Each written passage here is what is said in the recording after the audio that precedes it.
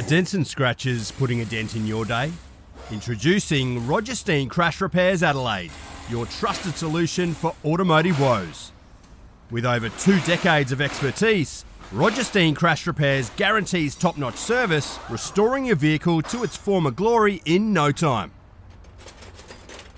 From minor dings to major collisions, our skilled technicians handle it all with precision and care, using state-of-the-art equipment and techniques. Roger Steen Crash Repairs saved my car. It looks brand new. Fast, friendly and reliable. I wouldn't trust anyone else with my vehicle. Don't let accidents slow you down. Visit Roger Steen Crash Repairs Adelaide at 14 Penner Avenue, Glynde for quality service you can count on. And here's a special offer just for our listeners. Mention this podcast and receive a $100 discount on your repair. Roger Steen Crash Repairs Adelaide. Excellence in every repair.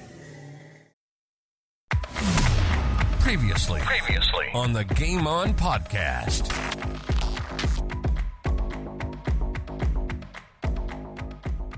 So then, as we said about, you've ended up, you're now a Port player. As we said, you should have been a Woodville player. Woodville should have had you and Greg Anderson. What a stuff up. We did speak briefly about that yesterday. Yep. So your first league thing, and then you'd had, let's say, probably a learning experience through Russell, and you admit yourself that you made a mistake there.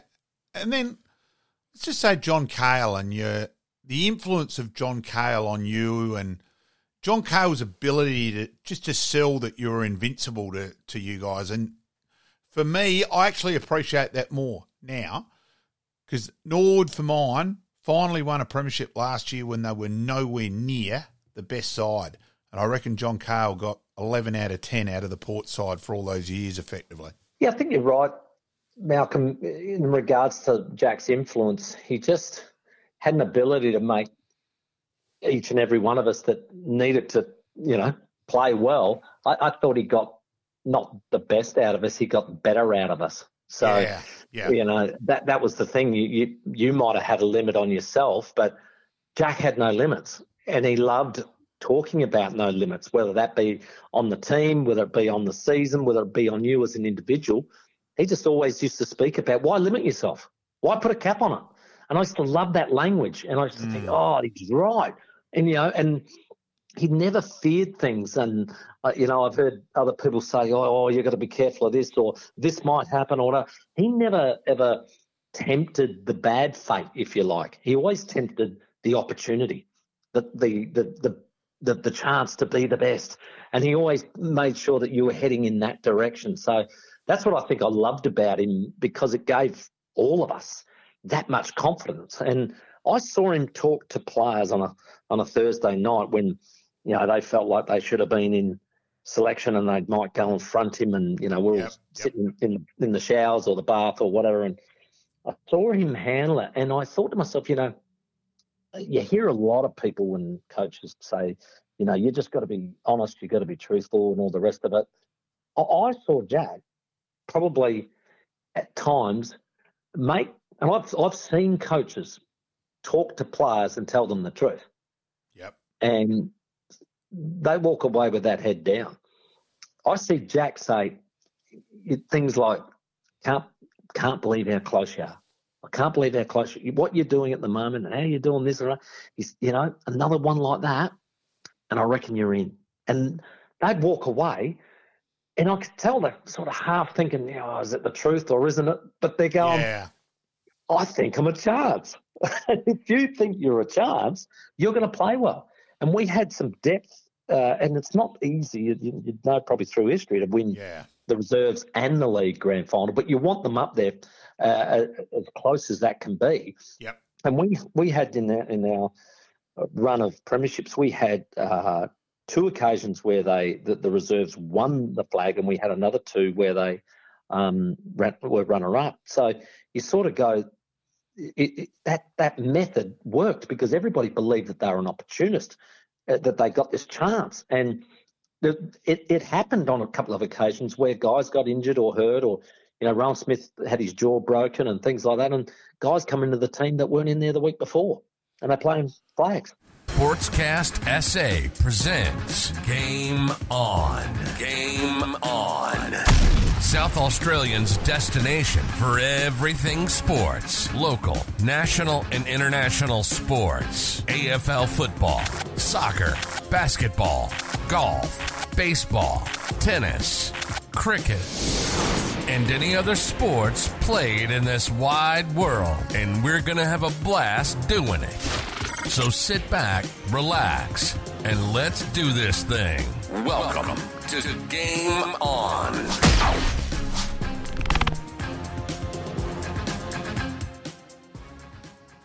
Welcome to Game On. My name's Pete, once again, joined by Malcolm and Timmy G. We finally caught up with him for part 2 of his interview, and he let us in on a few more exploits during his day. And wasn't it great that he talked about John Cahill and how he got the most out of his players? No, he was fantastic. It was like Dame Nellie Nelbert finally try and get hold of him to organise that. It was a bit of fun, but we finally got there, and he's just honest. Great memory too, Tim. Actually, Jeff Wilson made that point, messaged me, said he loves how his Tim's attention to detail. So, he was fantastic. And obviously Port Adelaide were pretty successful during that period, and like we said, they got leather poisoning during those years. But we thank Timmy again, and as per usual, if you want to go back and listen to those episodes, please do so via your listening app.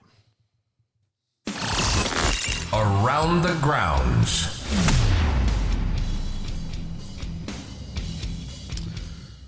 All right, we're going to have a look at the cricket, both men's and women's, the NRL State of Origin, but we're going to kick off today with the AFL round 15 completed. Any surprises there? Obviously, the bye rounds are all finished now, and we're sort of into the home stretch. Oh, look, probably the surprise was, being honest, Adelaide getting so close. Yep. And look, on the carry-on of the Adelaide game, yes, they were unlucky, and there was no doubt whatsoever they didn't get the rub of the green umpiring-wise, which they did in the game at Adelaide Oval. Yes. But it is a pet hate, and I will go on about it till the day I die, the unprofessionalism of a multi-billion-dollar industry. It is the player's job. It's not their bit of fun. Mm-hmm. It's a kick and catch, and it did look like that Rory Sloane did not know and understand the rule when you grab a player, when you've given the ball off. It is different than blocking, which I think is ridiculous, the rule. Yep. But people to say, why didn't he pay it on the Malira block? Well, because that's not the ruddy rule. Yep. The law of the game. Yep. And you can say, the umpire should have paid it. You can't invent what you think should happen. And then the carry on with the one at the end, I was really glad with Matthew Nicks in terms of on the couch where he said, that wouldn't have been paid 9 times out of 10. It happened that quick. Mm-hmm. That, yes, I do go on and on about the umpire's positioning, and I would shoot the person involved in umpiring who's got the umpires out by the boundary line, and it's stuffed it or they're positioning up. Mm-hmm. Umpires are privately will say it. They're not allowed to say it publicly. Yep. We thought the 4 umpiring that it would revert to the 2 umpiring thing, repositioning and rechangeover, but it hasn't. The AFL haven't got the balls to admit the 4 umpiring thing has been a dismal failure and go back to 3. Yep. Is it a case of that they're still in some teething problems? I know we've talked about it previously. It looked on this occasion that there were 3 umpires within a reasonable viewing area of that incident. Yes, it did happen in real time, and I suppose when you look at it in real time, it was a 50-50 ball as far as whether the free kick was there or not in real time. Yeah. When you slow it down, you go, definitely got it high. Exactly. But the umpires don't have the benefit of going back and watching that. Look, I think out of that one, that the umpire just had to be in the perfect step in positioning. Yes. And if 1 or 2 steps out, you don't see it. Yep. And I think they all looked at each other because when Adelaide started to carry players going on at the end, we're going, hang on, what are you going on about? Yes. And, so out of that, look, I think there was more the non-paid free kick to Laird earlier. Yes. That's an umpiring error, way more than the last one. Look, both teams get it. It is football. We understand it. It's a unique sport in the world. Yes. It's actually a stupid sport in terms of it's the only sport where, one, an umpire's got to perfect a skill called bouncing, which has got nothing to do with the game, which was bloody stupid and it should just be thrown up Yep. all the time. Yep. But then a reasonable amount of time to get rid of the ball. What's a reasonable amount of time? Some people might view that as 5 hours. Some people view it as 0.01 of a second. So it's an incredibly unique sport to umpire. Now, my other beef And you've got 4 individuals doing it. That's the other thing. Which 3 doesn't work, let alone 4. Yep. The other point is how few of them have played adult football. Now, I still maintain it's a game you must have played The nuances. to umpire. Yeah. You don't have to have played at the elite level. Yep. You play against Kilburn at Kilburn, Paraleo at all that. You know what's going on. Yep. And I think that's a big part of it. There's a real lack of footy nous and feel for the game out there. And I listen to Ray Chamberlain being interviewed, and I shake my head in disbelief at some of the things he says. Absolutely. Mate, we'll go back to Thursday night, looking at the Geelong-Melbourne game. A little bit of a surprise from that point of view. Yeah, well, especially since, Dangerfield wasn't playing. When Cameron gets injured in the first 5 to 10 minutes. Now, I wanted to talk about Yes. that. Now, obviously, we talk about concussion and injuries and everything. If Gary Rowan is a Melbourne player, he gets rubbed out for 2 or correct. 3 weeks. Isn't it funny how in this sport, and you did allude to it just a minute ago about how silly it is and how you're trying to perfect it, is that you can get the same result from your own player and yet your own player doesn't get suspended. Yeah. It's just one of those weird ones. It is one of those weird things out of that, but people saying he should have been reported. No, I don't agree with that. Yeah, no, I don't agree with it either. But I'm just saying it's very interesting that you can get the same result as what an opposition player. Opposition gets weeks, and you don't get weeks. Anyway, but Geelong getting over the line by 15 points there. We sort of thought that being down in GMHBA Stadium. I just thought with the Geelong outs and that, and they might struggle a little bit. Yeah, and then Melbourne 7 points up at 3/4 time and seem to have the momentum. So it's a huge win, and it may be a win which hurts Adelaide more than anyone else in the end. Absolutely. St Kilda losing to the Brisbane Lions at Marvel Stadium there. Yeah, Brisbane just a bit too good, a bit too polished. They just seem to have a lot of the ball at times. I remember watching it, and the ball was just constantly being fed to that forward line. It's quite bizarre, really, that St Kilda, I still think their list is still similar to what it's always been. Even back to their Hallican day, their team in 97, where the Crows won that, was that the Crows' last 5 were way better than St Kilda's last 5. And I still sort of think that's the problem with St Kilda at the moment. I still think their players right at the bottom just aren't up to it, and that really... Now they have had a lot. They have had a lot of injuries. Oh look, so I think they've overachieved. That's what I was overachieved this to. year, big time. Yeah. So does that mean that Ross Lyons got the most out of St Kilda? I think so. Yep. For what they've got. I mean, they seem to be doing what Adelaide are doing: 1 win, 1 loss, 1 win, 1 loss, which is quite frustrating. But you're right. But getting game time into those players that are not quite up to speed. And achieving what they've been achieving. And they've got good. the bye this week. They play West Coast. Oh, well, then another chance to throw a few youngsters in there for some experience. All right, we move on to Saturday, mates. We haven't seen this for a long time, but a team scoring over 200 points. Sydney defeating West Coast. Oh, look, West Coast for mine. Adam Simpson should have gone by now. They should have got mutually separated. If you're going to lose, go down fighting, and West Coast aren't at the moment. They're not. The lack of effort, the lack of work rate, they look like they're desperately playing for the end of the season now.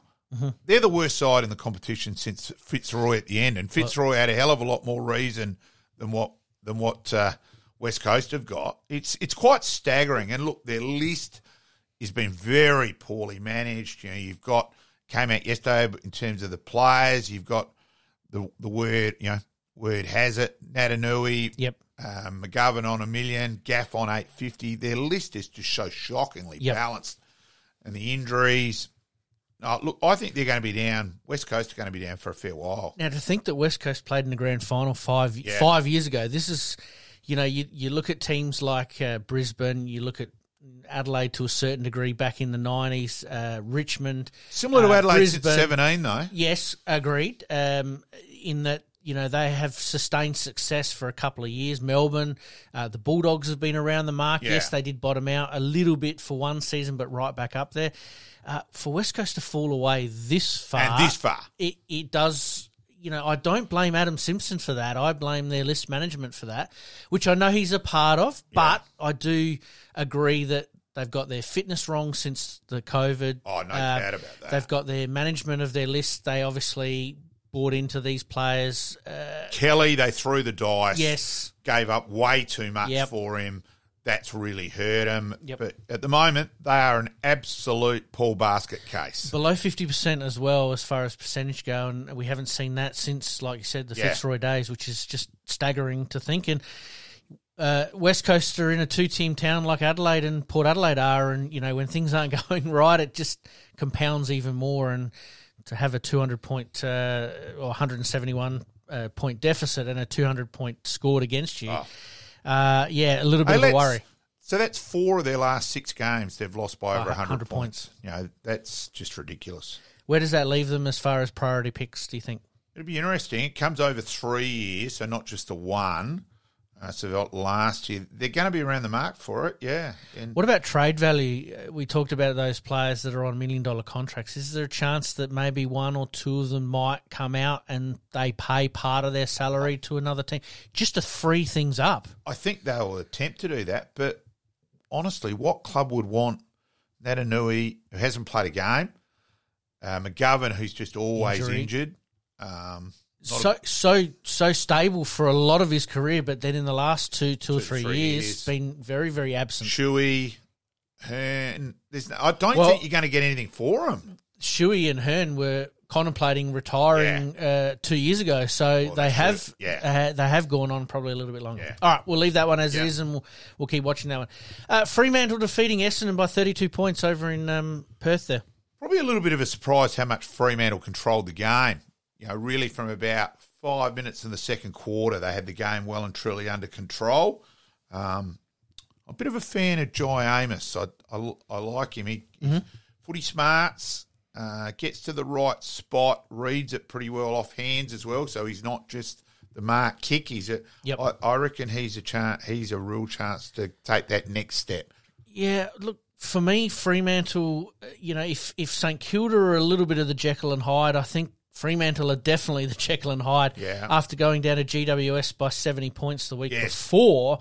But after playing 3 or 4, maybe 5 good weeks in a row there, all of a sudden they were somewhat back to normal. And like you said, they controlled the ball beautifully. Yeah. Always tough for Essendon travelling over to Perth, but Essendon have travelled well in the past. Yeah, and Fremantle the week before were abysmal against GWS. So, Jekyll and Hyde. They're my Jekyll and Hyde for the year. Fair point. All right, we move on. We did talk briefly about the Adelaide-Collingwood game as far as the umpiring go, but the game itself was fantastic. It was very finals-like, especially in that sort of third quarter, middle, running through to the middle of the last quarter. It was on for young and old. Yeah, no, there was no doubt about that. And, Taylor Walker doing the job again, 33 years old and arguably the best forward in the game at the moment. Leading the Coleman at round 15. The back 6 for Adelaide I thought stood up quite well, considering we consider them as no-names as far as, they're only less than 100 games for most of those players down there. No Duday playing as well. They've really found somebody with hinge and also Worrell. Yeah, Worrell and Murray. Murray for mine is a dark chance for the All-Australian squad of 40. He's had a very good, consistent year. Yep. But looks awkward and he always worries you. Geez, I'm not sure. But he reminds me a little bit of Rutten. That was a little bit like that. More polished than Butts. Okay. I've got to be fair there. No, just that movement and the way that he moves a little bit. It just gets that feeling that he's a little bit like Rutten. A little bit. Yeah. That's fine. Personal opinion, mate. That's right. Exactly. That's what we're here for. We can agree to disagree on that one. But you're right. I think Murray and Butts definitely are the key to Adelaide's backlines doing as well as they have. And then we also know about their forward line, Rankin, Rochelle, and they really got going in that third quarter. And to kick 7 goals pretty much all straight on Collingwood was a pretty fair effort. Yeah, they dominated that third quarter. Yeah, it was like they were playing possessed. I wish the third quarter had gone for a couple of minutes longer. Yes, absolutely. They were on fire. All right, and then we move on to the Suns v the Hawks. Yeah, 67 points, which was Surprising, but not surprising. No, I think Sicily is just so important for them. And I do think on this one, Sicily was unlucky. Yep. The game where he missed against Port, Yep. I would have loved to have grabbed him and got him against the Lockers and belted shit out of him to say, you're the captain of the club. How about not being an idiot? Yes. This last one, I think he's dead set unlucky. Absolutely. And obviously the Suns are trying to push for their first final series. They certainly put the foot down, and they've done so well without Took Miller as well. That's the most surprising part. He seemed to be the key for them. He goes out injured, and all of a sudden everyone else has stepped up and given an extra 5%, and it's paid dividends. And having seen their three people they'll pick up out of their academy, Exciting times. Young Walter, and that for next year, I'm not a person who bets on footy, but I'm going to see what odds they are to make the 8 next year. Yep. Absolutely. Speaking of Gold Coast, again, it keeps rearing its ugly head. Stuart Dew, do you think he'll remain coach next year, considering that Damien Hardwick's come out today or a couple of days ago and sort of said, look, I'm sort of missing the coaching side of it. Is it a bit of a slap in the face to Richmond, or did he need to actually step back to understand that he still wants to be involved? Yeah, maybe. I also wonder if he just decided, hey, I've got as much out of this one as I can. It's time. We did talk about this a couple of months ago, wonder if there's going to be a sort of a trade or a domino effect that maybe Hardwick comes to Port and Hinkley goes to the Gold Coast or vice versa. It's going to be an interesting watch, that's for sure. The buys for round 15, the remainder of round 15 were Carlton, North Melbourne, Port Adelaide, the Bulldogs, Giants and Richmond. All right, we've seen the statistics out of the bye. Teams coming off the bye, how's that going to affect things this week? Big game, isn't it? Essendon, Port, therefore. Absolutely. All right, we'll go through the first one. Yep. Thursday night, Richmond v the Brisbane Lions up at the Gabba. Gabba, yeah. Because it's at the Gabba, I'll go for Brisbane. Also Richmond coming off the bye. Yeah, but Richmond also have hit a bit of form. Prestia out, though, with a calf injury is a big out for Richmond. So, yeah. Marlon Pickett looks like he might be playing. Interesting call considering the situation that's going on. It'll be interesting to see how that pans out, whether that's just he's training well, we might pick him, but then they don't. We'll see what happens. Yeah. All right, we move on. Sydney v Geelong at the SCG. This one, grand final rematch, of course. Big game for both teams, isn't it? Huge considering game. The 8 is in reach of both teams now. Cameron out. I don't think Dangerfield will play. He'll declare himself fit, but I don't think the medical staff will let him play. Yeah. That's where I see it falling at the moment. I suspect, look, it's a toss of the coin because Sydney have had a bye last week. I think it's an atrocious preparation, so I wouldn't be surprised for Geelong to get up. But the old if in doubt and ruled out on this one, I'll go for the home side. Would have gained some form out of playing West Coast. Gained some confidence out of playing West Coast last week. Bit of false confidence, though. Well, and we sort of thought that with Adelaide playing West Coast before the bye, there was talk here, obviously, in Adelaide that, hey, don't get ahead of yourself. It was only West Coast, but, they really went out there and matched it. So true. This could be a scrappy affair, but, who knows on that one there. Sydney up in Sydney. Adelaide v North Melbourne at the Adelaide Oval. You've obviously got to go for Adelaide. Hopefully they don't have a mental letdown after the big thing, but they should win. I think, Adelaide at the Adelaide Oval seemed to grow another leg, but I don't think that their mental lapse after basically emptying the tank against Collingwood will affect them too much. I still see enough hunger there that Adelaide are going to go on with the job. And hopefully they do it with a little bit of percentage because they're going to need it if things get a little bit tight around the bottom of that 8 there as well. Yep. All right, we move on. The Western Bulldogs v Fremantle at Marvel Stadium. Another big game. It is in the scheme of things, isn't it? Jones out for Western Bulldogs is a big out.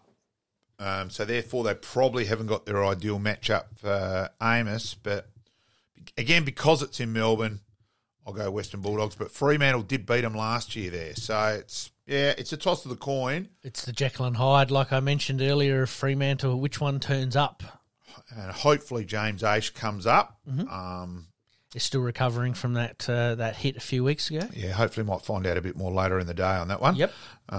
We will give the H name a mention at the end of our show. Absolutely, we will. The Suns v Collingwood at Heritage Bank Stadium. This is a huge game for the Suns.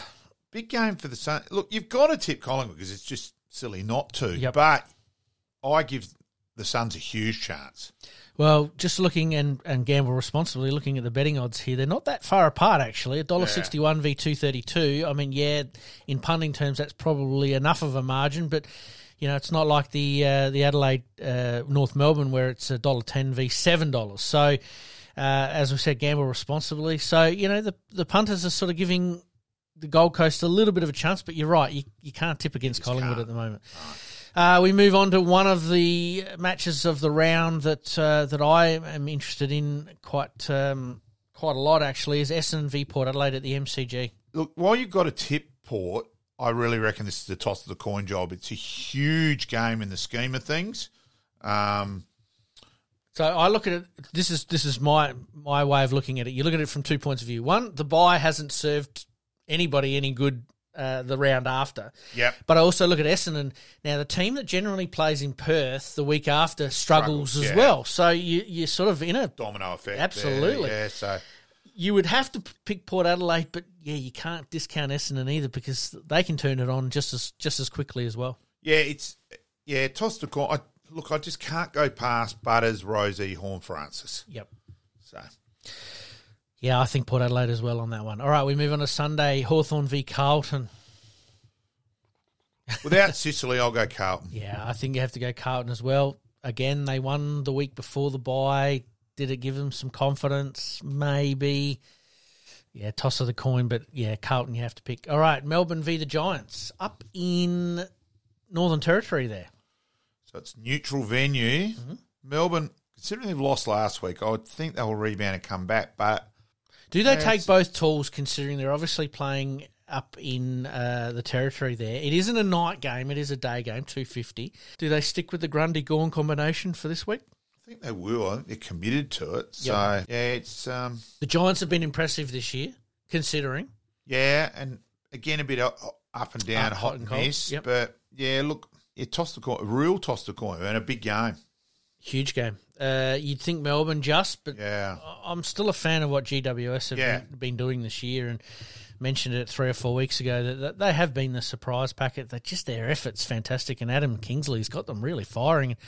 He only needs a couple of stars or a couple of young academy talents to come through, and they could be up around the mark as well. So, and then we finish off with the West Coast v St Kilda at Optus. Do we see them bucking the trend? No. Next point. All right. That is the round 16 games for this week. All right. While we're still on the AFL, mate, the AFL Hall of Fame was commissioned last night. One of our previous guests, Michael Aish, was an inductee. Yes, and we did ring him as I got to your place and congratulate him. And I messaged Aishi last night, and as Michael always does, always replies to everything.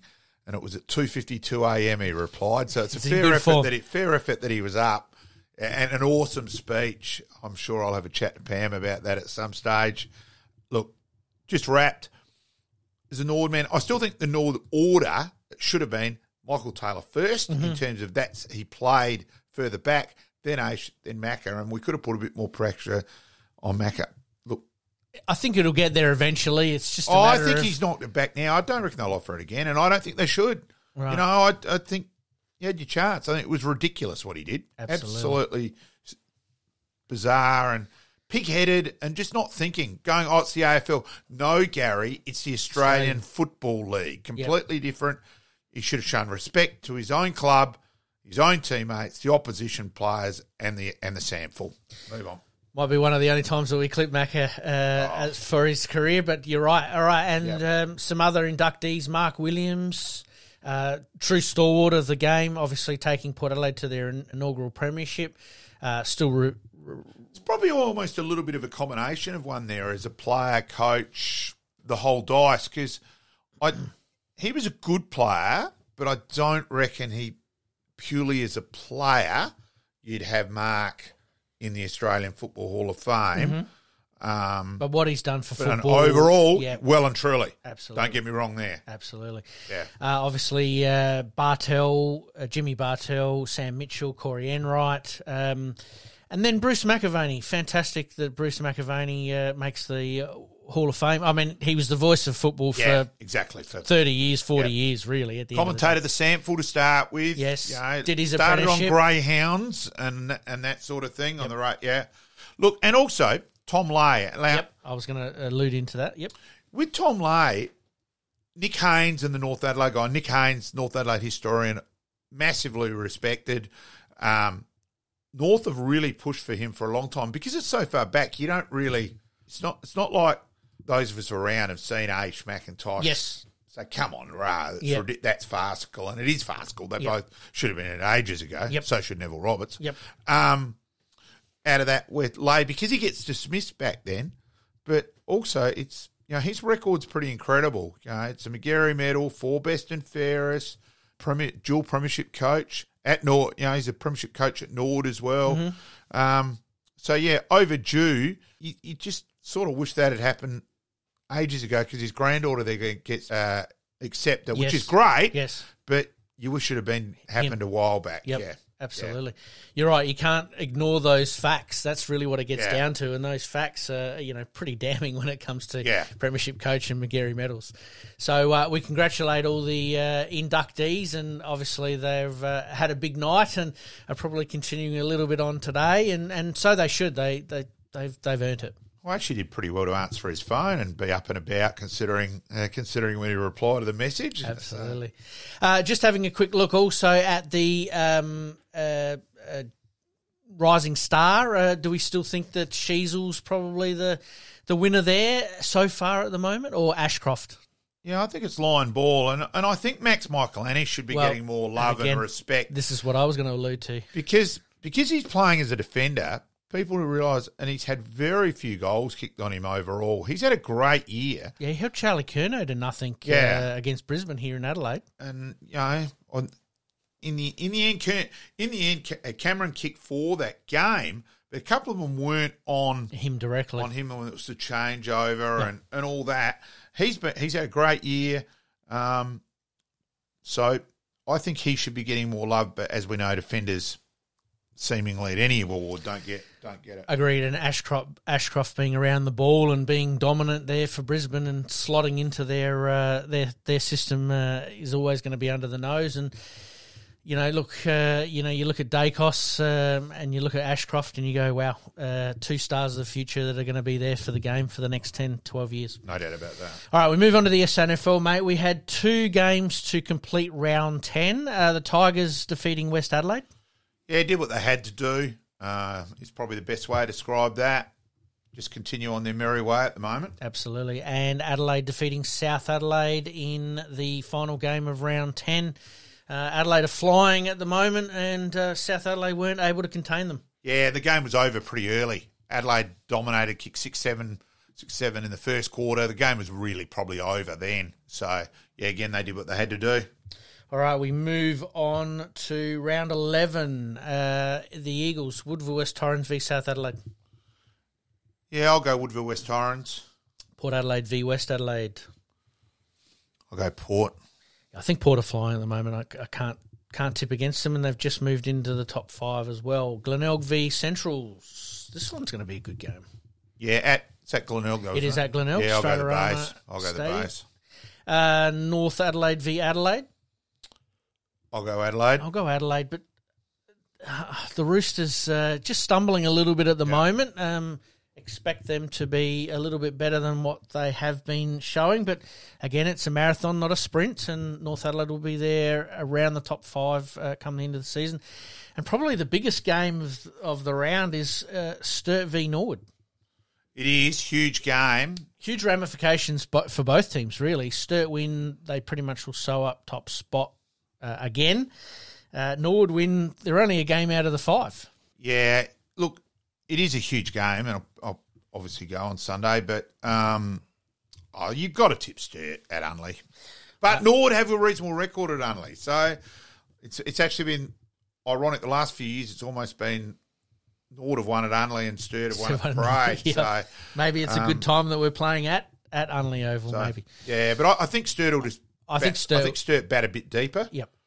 So Well, Nord winning the last two gives them a little bit of confidence. It does. You know, having these bye rounds, split rounds, state games, there's just never really any momentum that you can sort of grab at the moment. And you have two good wins. You want to keep going. You want to keep playing. And you know, they had the weekend off. So, yeah, I think Sturt and Unley are probably going to get the chocolates on this occasion, but I hope Nord give them a hell of a go, a hell of a shake, that's for sure.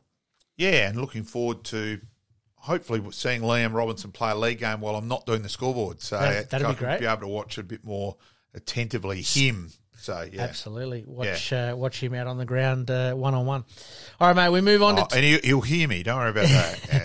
Yes. We move on to tennis, mate. Wimbledon is only a couple of days away now. De Minaur playing against Alcaraz at Queen's and coming runner-up on this occasion. But gee, it was a fantastic game. Yeah, it was a good man. It was a good game, a good match. So yeah, look. He is our best chance. You can't see him winning it. No. But hopefully he goes to the second week. Yep. Draw could open up, which can happen on occasions. He's really just got to get past that first couple of rounds, which are obviously the tougher of the rounds, and then you sort of know what you're up against as the games go on. But Jason Kubler wins his first grass court title and has now hit a career high of 74. Yeah, so it'd be interesting. He's on a bit of momentum to see how he goes. Absolutely. James Duckworth wins his first round of qualifiers as well. So, you know, there's Australians doing some good things. Unfortunately, Thanasi Kokkinakis actually lost his first round of qualifying. Now, just to let the listeners in, he's actually ranked inside the top 100, which actually gains him automatically qualification to the main draw of Wimbledon. But that only came after he made the third or fourth round of the French Open, and the rankings came out after the draw was actually set for Wimbledon, which means he had to go through qualifying. He actually lost his first round, so now his only chance of probably getting in is getting a wild card via the All England Club. So we can hope. So we'll just wait and see on that. I think if he gets in, he'll do okay. He generally does. I think it was a bit of a surprise. I did look at the statistics for his match that he did lose. There wasn't too much in it as far as, you know, break points, serving percentage, points overall won. So, you know, I think Australia does have reciprocal rights there, and he's probably a very good chance of getting a wild card. We will wait and see. That's all we can do on that one. There were 6 women and 5 men in the qualifying for Wimbledon this year. So good luck to those ladies and gentlemen. We'll see how we go. All right, mate, we'll take a quick break. Once we come back from the break, we'll have a big in-depth look at the cricket. You're listening to the Game On podcast. We'll be right back after this short break. All right, mate, cricket. Australia wins the first test in England. Fire away. Yeah, it's been interesting in England's reaction, so they feel like they won. So we can actually have breaking news here now, Pete, that Pete Myers and I have decided that therefore we're doing the scoreboard, that we believe that Nord should win every game at the Parade. So we've decided we're going to make up the scores for the scoreboard. So breaking news, yeah. Now, that's ridiculous. Huh? We feel like we won. Well, hang on. Do we know that Cummins and Lyon may have put on another 100? You know, like it was just... Yeah, weird. Is there comments based around the Bazball, as in they sort of got the game on their terms? They feel like they were confident enough to maybe win the game, but really at the end of the day they didn't. Yeah, I'm just very happy that Bairstow's continuing to be their wicket keeper. Yeah. Declaring on the first day was ridiculous. Probably their biggest mistake there. For mine, that was just crazy. What do we want? What do you want to do in sport? The exact opposite of what the opposition wants you to do. Well, I'll give you the big tip. When they declared, the Australians were walking off high-fiving each other. It was crazy. It was get the party cake out in the change rooms and let's enjoy it. Travis Head once again really showing his worth. Probably a little bit of disappointment. It's probably Labuschagne. I thought he'd do a little bit better than what he has been doing. Yeah, but, with Labuschagne, They do come and go. I know. I understand. It's that. also a bit crazy where the amount of times he's been dropped in Test cricket and all that. He's had the rub of the green. He's due for some bad luck, well and truly. Yep. Now, it was average, his footwork. He's off broad. That was well outside off stump. Should have been let go. He got his foot in the, not aware of where his off stump was. Yes. Batting coaches come out and said, we're working on that. Let's wait and see. Look, Travis got out to Moen twice, which that was disappointing. Yep. Second innings was a reasonable ball, but Travis's technique wasn't great in the second innings. And the first one, he let the bottom hand come into it too much where it should have kept going straight, what he had been doing. So, look, Alex Carey got a good one from Anderson in the first innings. Yep. But Usman Khawaja, really, you can't go past it. Probably the only thing Kes did wrong in the game was he'd been dropped already by Root on a caught and bowled. Well, let's either get down the track and go dead straight or along the ground. Yep. The fact he'd already been dropped the caught and bowled and then get out that same way, considering this reverse sweeping way of getting it, that's where I want to see Kes think his way a bit more through something. His keeping was fantastic. Oh, was it ever? You compare players against opposition players. And that was the difference. It was. That was the game changer. Like, none of this we feel like we won. Alex Carey clearly outkept David Bairstow. There's the difference. Absolutely. There, why not actually be honest? Absolutely. Do we see Bairstow keeping in this second test coming up? Well, he's already been picked. They didn't pick folks. They've picked their side. They've brought in Tongue. Josh Tongue comes into their 11. Who made his debut against Ireland and got a 5 against Ireland, so it's hard really to gauge. But he comes in for Moen, so Root is playing as their sole spinner, so that's an interesting call. Considering it's quite a green top as well at this stage. So you'd think, therefore, that's why they've done it. Yep. And I think, so therefore, I'll actually be surprised if Australia don't bat first tonight either way. Absolutely. All right. You've just led me into my next point. What do we expect from the second test? Do we expect Bazball to continue, or do we expect a little bit more restraint from England, or do we see Australia take the attack up to England? I think they've committed. England have almost committed themselves to play this way.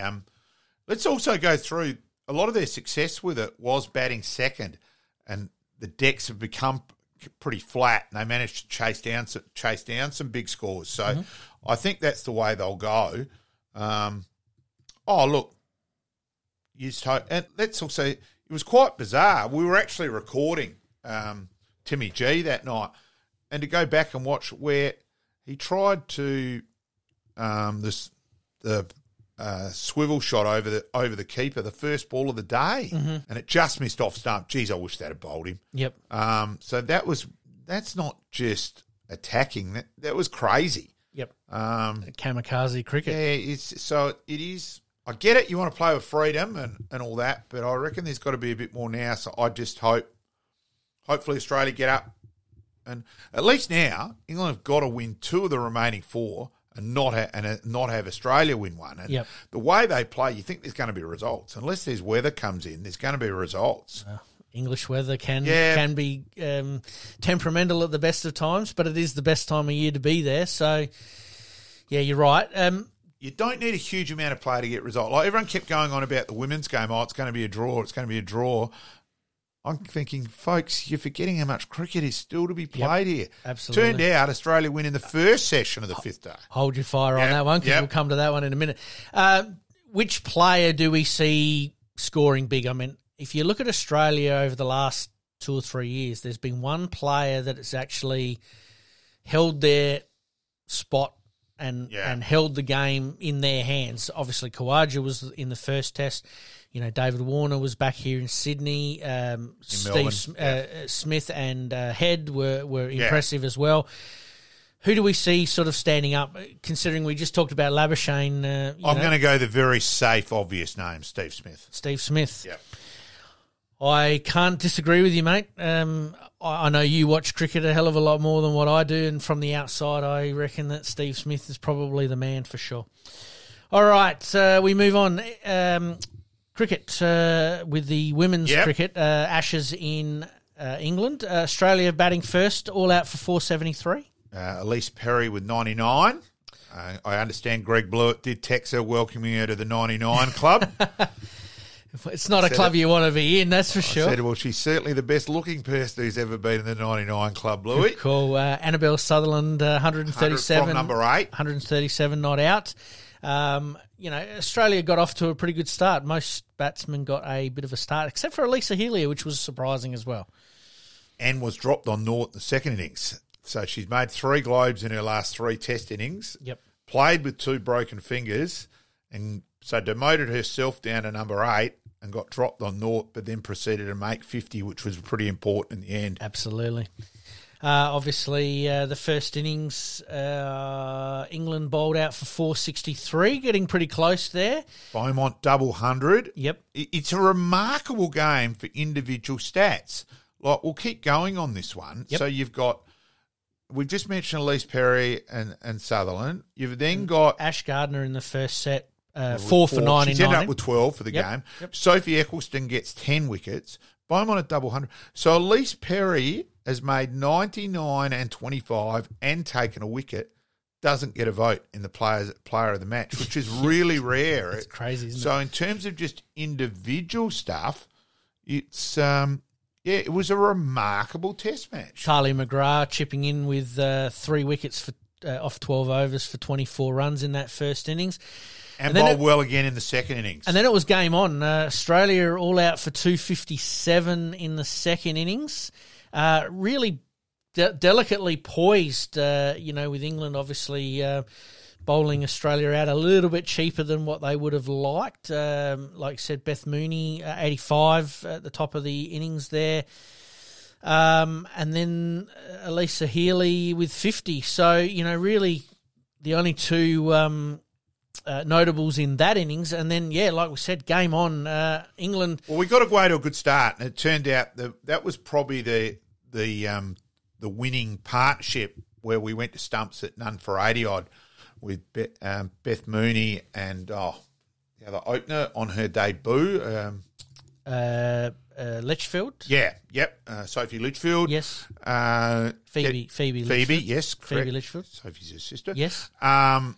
Getting Australia away there to a good start. So, and then obviously with the bowling side of things, we see that Ash Gardner 8 for 66. She just bowled well and bowled smart, and just realised that it was a deck. Just let the deck do its work. Some balls spun, some didn't. Yep. She actually got more wickets with the one which straight and just went on with the arm. And that couple of good catches by Elisa Healy standing up. Pretty good economy rate of 3.3. I mean, 20 overs, 1 maiden, 8 for 66. Geez, you take that any day of the week, wouldn't you? Incredible game for 12 for the game, and just the winner in the end. And let's also remember, has played most of her cricket more as a batsman who could bowl a bit. Now her career's gone a little bit more the other way. As a genuine all-rounder, though. Australia bowling England out for 178, and it was delicately poised there early on the 5th day, but a couple of early wickets certainly turned the tide pretty well. All right, we move on, mate. State of Origin, as we sort of predicted, Queensland taking the chocolates against New South Wales. Yeah, just too good again. Fair bit of pressure now on Queensland to win on New South Wales to win the third game. Coach under pressure as always in that situation. But yeah. Isn't it amazing how Queensland have got the wood on New South Wales at the moment? They seem to be playing above themselves in some respects, but getting that first game win is just huge, isn't it? Yeah, definitely. Absolutely huge. All right, mate, we're going to take a quick break. When we come back, we've got Craig Martin. Some people may not know who Craig is, but we had a very, very good conversation with Craig about golf in general, but also live golf and golf, the PGA Tour, and how they might coexist in the future. And we may be the one who drops a golf story here. Craig has actually messaged me a couple of times while we've been recording so far, and it hasn't broken yet elsewhere. So we may be breaking an exclusive here on Sports Media SA. Absolutely. We're going to post part of that interview a little bit earlier than usual because it is breaking news. Yes. So we look forward to that, and by all means have a little bit of a listen to Craig as part of our Local Legends, Past Players, Past Legends segment. You're listening to the Game On Podcast. We'll be right back after this short break.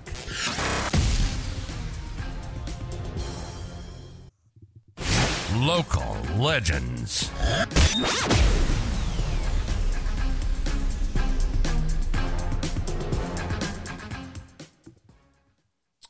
Well, folks, there's a lot of things happening in the golf world, so we thought it was appropriate to get on a golfing guru, and he can explain what's exactly happening out there and his own career, etc. in golf. Welcome aboard, Craig.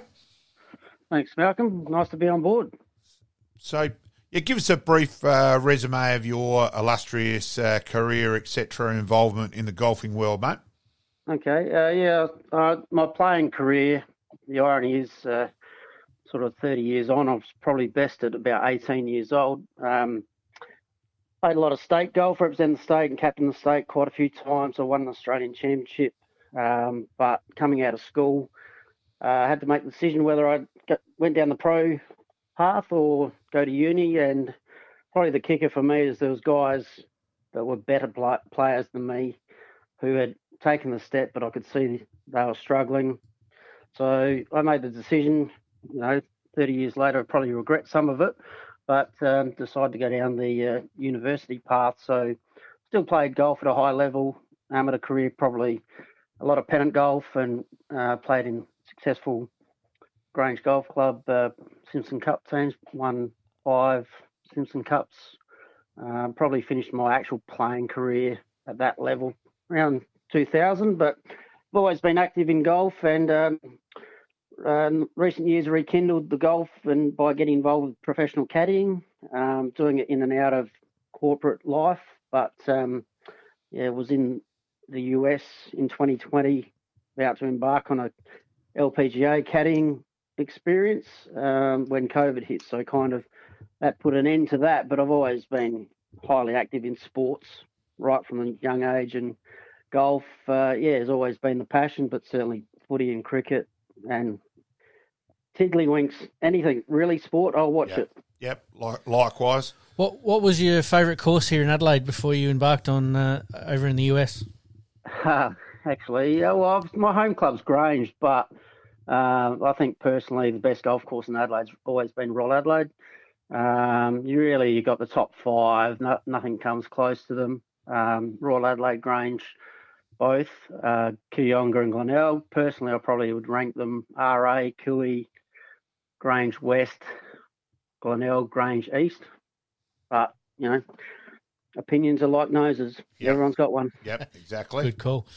And what about in the US? Obviously, you got a chance to have a round on a couple of their courses over there? Well, yeah. So originally when I went over there, it was in Phoenix, and the first event, I actually caught up and stayed with Nigel Spence, who's a very well-known Australian golfer. He's now nicely set up as a director of golf at the most exclusive country club in Arizona. But I stayed with him for 10 days.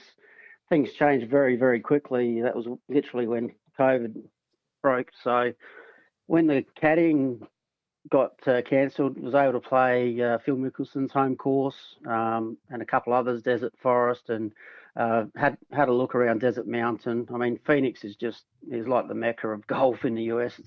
It's totally different with the desert golf, but brutal. You hit the golf ball 5 meters offline and it's a reload because you're not going into the cactus to find it. But it's pretty unique experience, but amazing. Got to do a few things that weren't planned, like horse riding in the desert and that type of thing. So it was brilliant. How about for me, the home of golf, as a person who isn't a golf fanatic, but the golf tournament that no way and I will miss any year is Augusta. How about, have you had anything to do with Augusta, mate? No, I haven't been fortunate enough to get to Augusta yet, but certainly know plenty who have, and they say, it's a bucket list, you have to go. I have been to St Andrews, but we're talking 20 years ago now. I didn't get to play I was actually there on my honeymoon of all things, and had to make sure two things: went to Liverpool and saw Anfield and saw Liverpool play, Yep. but also St Andrews. Played the Himalayas putt. That was about it, but got the photo of the road hole bunker and whatnot. But yeah, Augusta definitely one day. Yep. Whether I'm caddying there, that would be the ultimate goal. But yeah, even if it's a spectator on a practice day, just to be there. Everyone says the same thing. It's a lot hillier than it looks on TV, but so is any golf course. So, are there any other golf courses around the world that you desperately want to get to? Well, Pebble Beach would definitely be a good one. I mean, the US Women's Open is being held there July 6 to 9, and it's kind of known amongst the Australian girls that I'm available. If the phone were to ring, I'd probably hop on a plane to get there, but timeline now, it's getting a bit too close, but so it's probably unlikely. But yeah, Pebble Beach definitely. I mean, all the famous ones. I'd really love to go to Scotland and just play the British Open rotation courses. Had a look at a couple, but never actually played them. So it's like anything. There's great golf courses everywhere in the world, and especially more and more being built in some pretty unique places, like Kangaroo Island's coming up. So Yeah. that's a brilliant project. Obviously, I know Wade Ormsby's heavily involved with that, but the guys who designed that, they've already proven themselves with King Island golf courses. So that'll attract a totally different tourist to South Australia. Also, Terence, you did have a few big names lined up for caddying. You're a bit unlucky there, mate. Yeah, caddying is a real fickle thing. It's opportunity and there's no guarantees. It's not like you sign a 3-year contract like AFL. You could be caddying for, doesn't matter who it is, but you could be caddying for them and all of a sudden you have a falling out over something minor, and it's very much a verbal agreement. You could be get the don't come Monday, but that could happen on a Wednesday. So and vice versa. Like, there's players around the traps that know that I'm back interested in doing some, but probably realistically I won't do any now until the Australian summer starts. So I'll probably look to do Australian Open and Australian PGA. Who that's for, that's, in the next few months, I'll let those that I know are already got gigs maybe coming back from the US. Reading your acquaintance with some guys I used to play against, that would be pretty cool, who have made their millions and still continue to play on the US PGA Tour and lining up to play Champions Tour, which kind of gives away the age group now. So, did the pandemic rekindle your drive for wanting to be a caddy? It's interesting. I mean, I came back from the US and I'd really was driven. I'd been in the corporate world, and there was an unscratched itch, I guess, from when I was a teenager, that I really went to uni really to set up my own business and maybe get into golf, managing either a club or a facility or player management whatsoever. When I kind of got back in that world and got accepted, it's very cliquey. They weed out people very quickly, and got accepted by some of Australia's up and coming players. That kind of reassured me that okay, maybe there's something in this. So COVID put a dampener on that, and then I suppose I've spent the last couple of years doing a reset. Went into the corporate world and realised, you know what, I think I need to go back to where I was 4 years ago or 3 years ago. So I'm sort of pursuing that and seeing where it takes me. Okay, where for the layman at the moment is Live Golf and the golfing world situated? Because it seems to be pretty hard to follow what's actually happening, and some say it's continuing, some say it's finishing. So give us your view there, mate. I'm sure you've got far more knowledge on that than... Yeah, sure. Well, as I've said on some other radio interviews, local radio and even nationally, it's an interesting time for golf. It'll make a good movie one day, because you couldn't exactly say golf is well in the news, compared to AFL or Formula One or EPL, NBA, etc. But currently, it's changing daily. From the announcement where the Live backers for the Saudi Arabians, who have injected all the money. Basically, it is a takeover from Live Golf to the PGA Tour, but it's quite complicated. Yep. For someone who doesn't understand golf, the best way to describe it is the Live have come in with an offer that's too good to refuse. The Saudi Arabian or the fund have actually got a war chest of $650 billion US, which is just crazy. Yeah, get you through the week. Yep. Put it in perspective, like Australia's richest person is currently valued about $30 billion US. So yeah, he's got it. I actually use the analogy. If you look at Formula One, they injected money about 4 years ago to Formula One, and you notice obviously initially there's Grand Prix in Saudi Arabia, Qatar, Dubai. 4 years ago there were no Grand Prix in the US. Now there's 4. So their aim, and I mean I'll stay out of the politics and religion, but from a sporting point of view, the injection of money has only made Formula One better. All of a sudden, you know, you've got a captive audience of, what is it in the US now, 300 million plus. They've seen the opportunity with golf to do the same thing. So effectively, moving forward, there'll be a world tour. PGA will run the day-to-day operations, but basically the Saudi Arabians are funding it. So whilst currently you've got PGA Tour, the European Tour, Asian Tour, Live, the way I see it going forward will be, it'll be basically, Live will probably get renamed. It'll probably all fall under the PGA banner, but there'll probably be 3 or 4 events across the world on any given week. So the PGA event will be, you know, the main one. But if there's a Live event, you'll see guys like Rory McIlroy. Now, I quite openly say it's only my opinion, but I believe Rory will play in Adelaide in February next year. Okay. Well, that'll be a big get. That would be a huge get. Massive.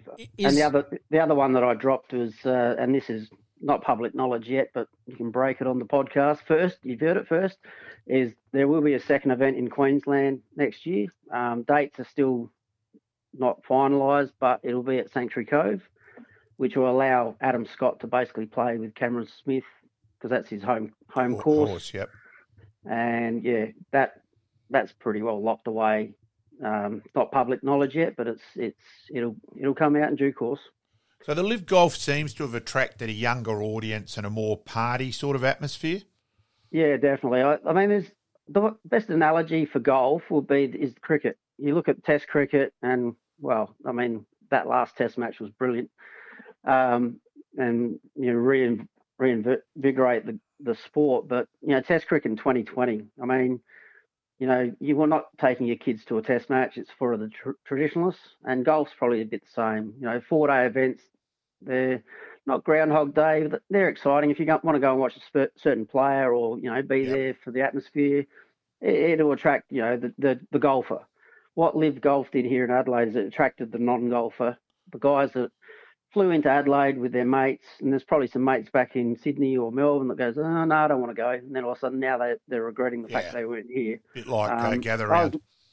Yeah, exactly right. I was listening to a lot of, I didn't do any volunteering or anything that week. I was there as Joe Public myself, and it was deliberate because I just wanted to soak up the atmosphere and get an idea of what Live was all about. 2 things I noticed, and I knew some of the players and caddies. The players were so relaxed. They were engaging with the crowd, and they're trying to build a profile for the Live. But it was not a party atmosphere. Yeah, there was a bit of background music, and okay, there was the party hole, which, you know, there was aspects of that. Even I go, yeah, okay, don't agree with that. Yep. You know, volunteers getting hit in the head by beer cans and all that. That's not on. Bit over the top. And that won't happen. That won't happen next year, I guarantee you. But you know, the actual event. I'll give you a prime example. My girlfriend, never been to golf, wasn't interested. After 2 days, she's like, "Oh, you sound like you're having a lot of fun. Can you get me a ticket?" I'm like, "Of course I can." So she came along for 3 hours, and has already said to me she wants to go to 3 days next year. So she just loved it. She goes, "Oh my God, it's totally different to how I pictured it." You know, it's interesting perspective, isn't it? Yeah, a bit like lawn bowls. Everyone thought lawn bowls is for old people, but when you actually play it yourself, you go, "Hang on, this is a really good game." Pete's pretty pumped up for that mention because Pete's the big lawn bowl. He's the lawn bowl man, mate. So absolutely, well, agree with you there. Yeah, well, everyone thinks lawn bowls is for, the plus 60s, but when you actually do it, you look at the success of night owls now. Like, Yeah. golf's no different. Like, golf is addictive. Doesn't matter if you're a hacker, never played it before. You hit that one shot and you flush it, you go, oh, hang on, I want to do that again. And it doesn't matter if you've played 30 years like me. It's the most frustrating sport in the world, but even on a bad day, all of a sudden who knows, you might have a hole in one. I'll let you on a little story. I'm a bit of a keen golfer myself, and my grandparents played quite a bit and had putt out in their backyard. And one day, a mate of mine said, "Come on, let's go down to the par 3 and we'll have a go." Happened to be a public holiday, and we get up to the first hole, and there's probably a lineup of about 10 or 12 people waiting to have their shot. People are duffing them and clubbing them and absolutely nailing it. And my mate looks at me and goes, "I don't know whether we can do this." And he goes, "You go first." No, I said, you go first. I don't want to make a mistake. In the end, I did go first. Sure enough, I hit the pin on the first hole from about 120 metres away. And ever since then, I've been hooked. So I totally get it. Yeah, well, and actually the hardest shot in golf is the first shot of any round. It doesn't matter who you ask, even you ask one of the pros, they tee it up in a pro event, and the old heart rate's going, and they've got the little shakes going, and it's like, whew, okay, breathe out. I haven't sniped it and killed anyone and all that type of thing. So well, when I nailed it, I looked around. Everyone. I looked around at my mate, and he's just hand in head, going, "Oh my God, you made me look like an idiot," because we hadn't done it before, and he ended up getting his about 60 or 70 metres straight down the middle, and I think he was quite happy in the end. Well, there's an old saying in golf: is every shot pleases someone. Yep. So if your mate hits a bad shot, that's pleased you, and if you hit a good shot, it pleased you as well. Absolutely. Every shot pleases someone. So just getting back to the Live Golf, would you liken it to a little bit like what tennis went through and also World Series cricket went through, when obviously there was a bit more money involved and a little bit of a different structure to it? Yeah, definitely. I think not so much tennis. I think they tried it and failed, but cricket definitely, I have likened it to the Kerry Packer scenario. Now, the issues around golf are totally different to cricket. I mean, money certainly wasn't the issue. The reality of the PGA Tour is the demographic it's attracting was the 50-plussers. The Live guys have really identified, okay, that's all well and good, but now, post the Tiger era, golf is in a fantastic place. I mean, there will always be superstars coming along, like, my prediction, Minwoo Lee, he's Australia's next superstar. I was there when he won his first event 3 years ago, caddying, and now, he just had a great result. I would be backing him for the British Open coming up. That's his style of game, pure ball striker. He's the best ball striker I've actually caddied in a group with. Just the noise of his driving iron is unbelievable. And you would appreciate, Peter, that we hit the ball and it goes clunk. Yep. When he hits it, it goes. It's just a pure noise. So I mean, the Live guys are really, really trying to attract a younger audience. Now that it's coming together, what will happen, and it's just come out today, or they've just released, they're going to have a relegation system in Live. So the top 24 players are guaranteed to start next year. But from 25 to 48, there's going to be criteria. So certainly the bottom 5 players will be relegated, but in between 25 to 43, they could be replaced. So that's going to mean the fields are going to be strengthened now that there's no ramifications for, say, if Adam Scott were to play in Queensland previously, he might have got a suspension or a fine. Now he'll be free to come and go. So he might only play 1 or 2 events per year, but being that he's a PGA loyalist, but particularly that Sanctuary Cove event, I would put my house on it that he plays. And with the obviously the ramifications, as you just mentioned there, how does that factor in when players are trying to plan their year as far as, well, I can play in this event, but I'm not allowed to play in that event? What's the feeling around the golf scene that the PGA were sort of in effect restraining of trade or restraining of players to play in those tournaments? Well, the restriction or the penalty effectively for the best players in the world was that the live golf events weren't counting for world ranking points. So, your guys like Phil Mickelson, Brooks Koepka, DJ, they were all ranked in the top, or maybe not Mickelson, but certainly DJ and Brooks were in the top 10 in the world. All of a sudden they're playing live events, so all their ranking points from previous years drop out, and they're all of a sudden ranked, 150, 170 and declining. That's had ramifications. So guys, it's only literally this morning, like Lee Westwood will miss his first Open for 29 years. He's played 29 years consecutively. Now he won't play this year. Sergio Garcia, who should be a walk-up start, is having to go through pre-qualifying. The powers to be have got a lot of work to do, and it'll probably all come out later in the year. But world rankings is the biggest one. How do they juggle the different events? So the way I see it working is the PGA Tour events will be like for the elite.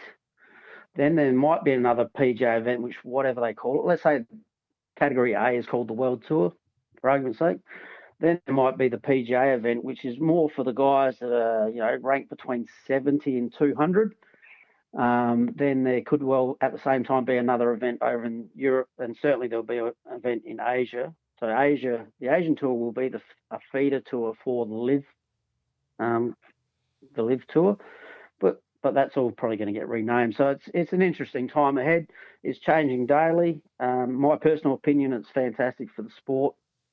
It gives long-term investment, and it will certainly attract, anything from 10-year-olds to 30-year-olds who may or may not have played golf before. It'll attract them towards the sport. And huge news in golf today, mate.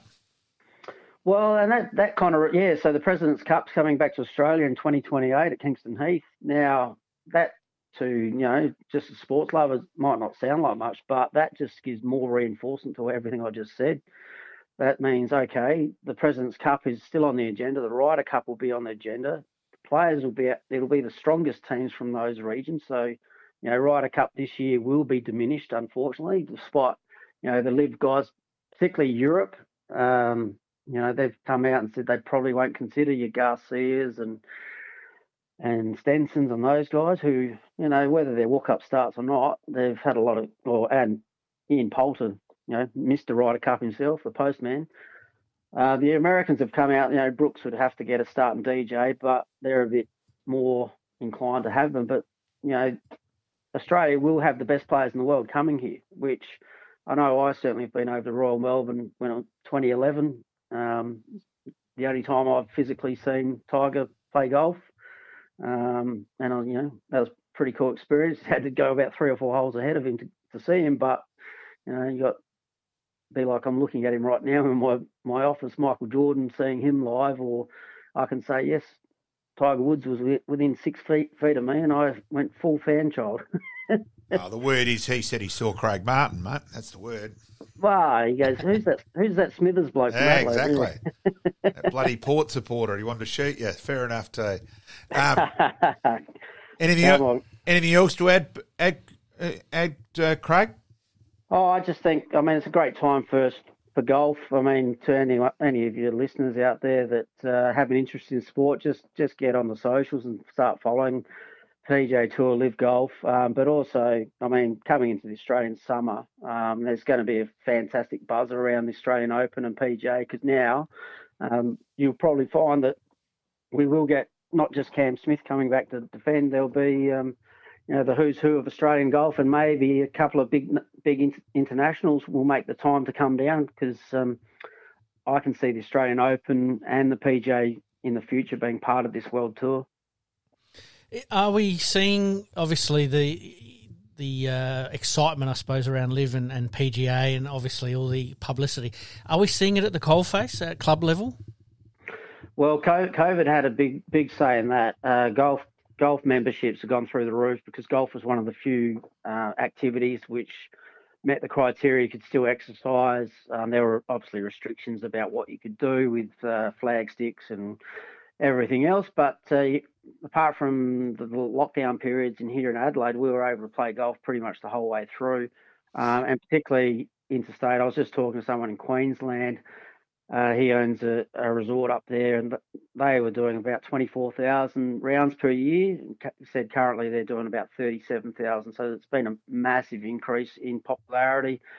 Even when you could be a walk-up start to play somewhere like the Glades or not so much Sanctuary Cove because they've gone really private. But now you got to book well in advance because I've just recently tried to book some stuff for some footballers and try to get on. I was like, oh, okay, you can play at 2:30 or you can play at 3:30. And I was like, wow, okay. So the popularity is booming. The women in sport, there's a lot more girls getting involved. Junior golf is really booming. I know ones that I've previously been involved with, but I'm no longer involved officially at Grange, that their junior clinics are basically booking out. So kids are getting involved, and that's probably a spin-off they might have been to live golf with their mum and dad, and I want to have a go. So they're making it fun. So it's changing the mould of the way golf is perceived in the global environment. And Malcolm mentioned that you're a footy supporter, a Port supporter. Take us through some of your... I'm sure you catch up with a few of the players every now and then. Take us through some of those exploits. You might be able to reveal a story from about a prominent Port player from the past, actually.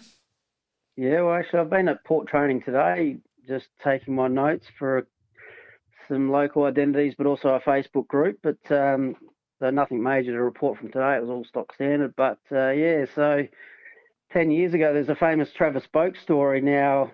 Some people listening to this might go, yeah, whatever, but you can get some of the people involved in this story that will verify it. But 10 years ago, there's obviously a bit of speculation about Boakey going home, and Port were going through a period of hurt. And obviously, don't need to go into that, but we all know the reasons behind it. But I just happened to be going to a conference in Queensland on a Sunday morning. Now, Port Adelaide had played Friday night from memory, and Crows had played away in Melbourne, I presume. My flight to the Gold Coast got cancelled, and I got transferred to Melbourne. So I arrived in Melbourne Airport, minding my own business. I've got about 15 minutes before my connecting flight. As I'm standing there, across the loudspeaker, it was, would the following passengers please make their way to, let's say, gate number 12. Mr. Selwood, Mr. Johnson, Mr. Bartell, and Mr. Scott. And I'm thinking, well, those names are familiar. Yep. And sure enough, running past me go the four guys I just mentioned, all wearing civvies. And I looked up and I go, oh, where are they going? Oh, it's a flight to Adelaide. Now, at the time, I was not prominent, but I would text the radio stations with Michelangelo and Cornsey and Rowie back then. And I'm thinking, well, no, there must be underage championships on. So I quickly looked it all up. No, there's nothing on. And I was like, well, why would they be going to Adelaide on Sunday morning? So anyway, long story short, I put two and two together. I was like, hang on, maybe they're going to see Boakey. Nah, couldn't be that. So looked at the time, and it just so happened it was 11:30 back in Adelaide, which Michelangelo Rucci was doing the Sunday roast at the time. And I flicked him a text message. I said, don't know if there's anything in this, but these four guys just on their way on a flight right now to Adelaide. Are they coming to see Boakey? You know, and that was it. I then hopped on a plane to the Gold Coast thinking, oh, I wonder what's gone on there. By the time I got off the plane on the Gold Coast, Michelangelo had actually gone to air with it, and just so happened that good old Tommy Wren and the cameraman who I knew, but unfortunately he's had some medical issues since that time, but they just happened to be in the Channel 9 newsroom, and my mate, the cameraman, heard it. Tommy was the young reporter at the time, on a hunch, how about we go down to Adelaide Airport? So they've rocked up unannounced TV crew and basically caught the boys arriving at the airport, and they were more than surprised. But anyway, it was later proven that, yes, they were there to see Travis Boak. So, and obviously that story went national very quickly. So it was quite interesting, and I keep reminding Tommy I made his career. So Fair enough too. Yeah, fair. You've done well. Who you know, not what you know. Yeah, so I mean, it's one of those things. That one was a hunch. I mean, and well, I was right. No, well played. And you'd be pretty happy with Port Adelaide at the moment? No, we won't worry Oh, about okay. that. We haven't got enough time? Okay, sorry, mate. I'm just on that. I'm pretty happy that Travis is still around. Yeah, exactly. So, and he still will play for at least another 2 years. But yes, Port are going very well. All right. No, you're definitely in with a chance, as much as I hate to say it, and I reckon Butters is the best player in the game at the moment. So, Craig, greatly appreciated coming on, and I'm sure we will touch base and keep in contact with what's happening in the golfing world. Yeah, anytime, Malcolm. If you leading into a major event or if any news comes up, you know where to find me. Absolutely. We'll give you a call straight away. Greatly appreciated, mate. Cheers, guys. Thanks, mate. And, mate, we thank Craig for his time, obviously giving us a little bit of an insight into the Live Golf and how they will coexist in the future. Yeah, it was fascinating in terms of how it looks like it'll work. So, and I like Craig kept it pretty much in layman's terms, explained it, simplified it for we talked non-golfing people. And we talked about this a couple of months ago when obviously Liv was coming to Australia and Adelaide, and we were sort of wondering how it might work. And he's obviously a little bit more closer to the situation than most. And you're right, him giving it us in some layman's terms really did help us out. All right, mate, we move on to Happy Days. Let's go. Happy Days.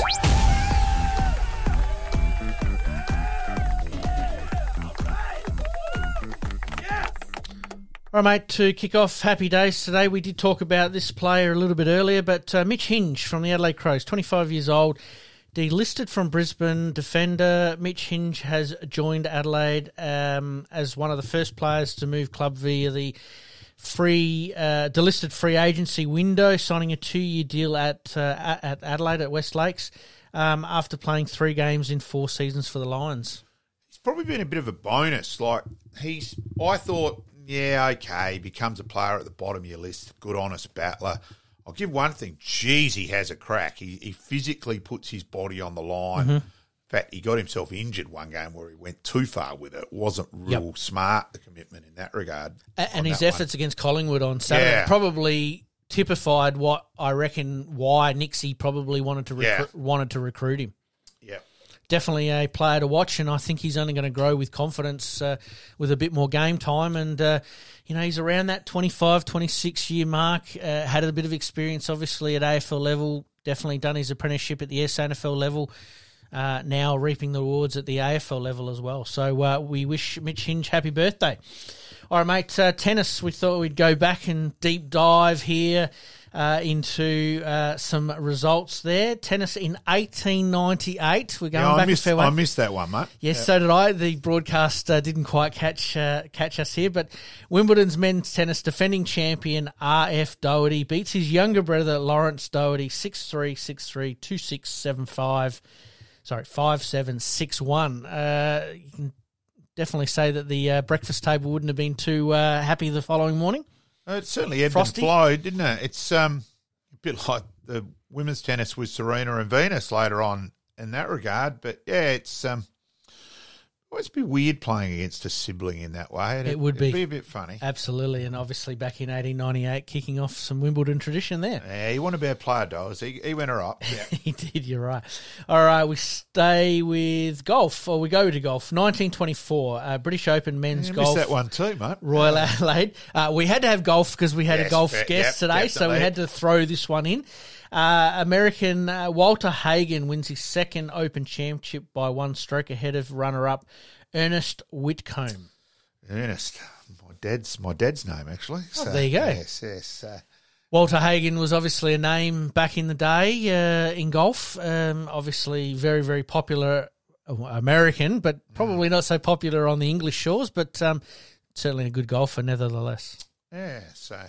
Feel free to dig up some info on him if you want. Go Ernie. All right, we move on to boxing. Heavyweight Muhammad Ali confirms his 3rd retirement is his final, but it isn't. Yeah, isn't that? It's typical of the sport. But I will say, of Muhammad Ali being at the G in 98 when he did that lap is the most incredible atmosphere I've ever been in. Yep. That in 97 went, well, get this pre-game crap over with, hurry up, get on with the game. And I decided, well, 98, no, I'm actually going to take this in. Take it in, Appreciate it, what it was. To be in a crowd of 100,000 people, all standing ovation, it was spine-tingling stuff. And that's, absolute champion. Don't get me wrong there. But that's my big memory of Muhammad Ali. Yep. Transcends sport, doesn't it? There's players throughout our lifetime and a lot of lifetimes that stand out to you, and Muhammad Ali is one. Yes. I didn't obviously see him in his heyday, but, obviously watching footage back, you go, wow, this guy really did set boxing alight for a great number of years. Oh, there was no doubt about that whatsoever. And again, I think when it comes to the Mount Rushmore, I think unfortunately he sits on top. Yeah. There's no one that's gonna beat him. That's for sure. Right, like a butterfly, sting like a bee. Absolutely. All right, and then we move on to our final one for today. 1983 baseball.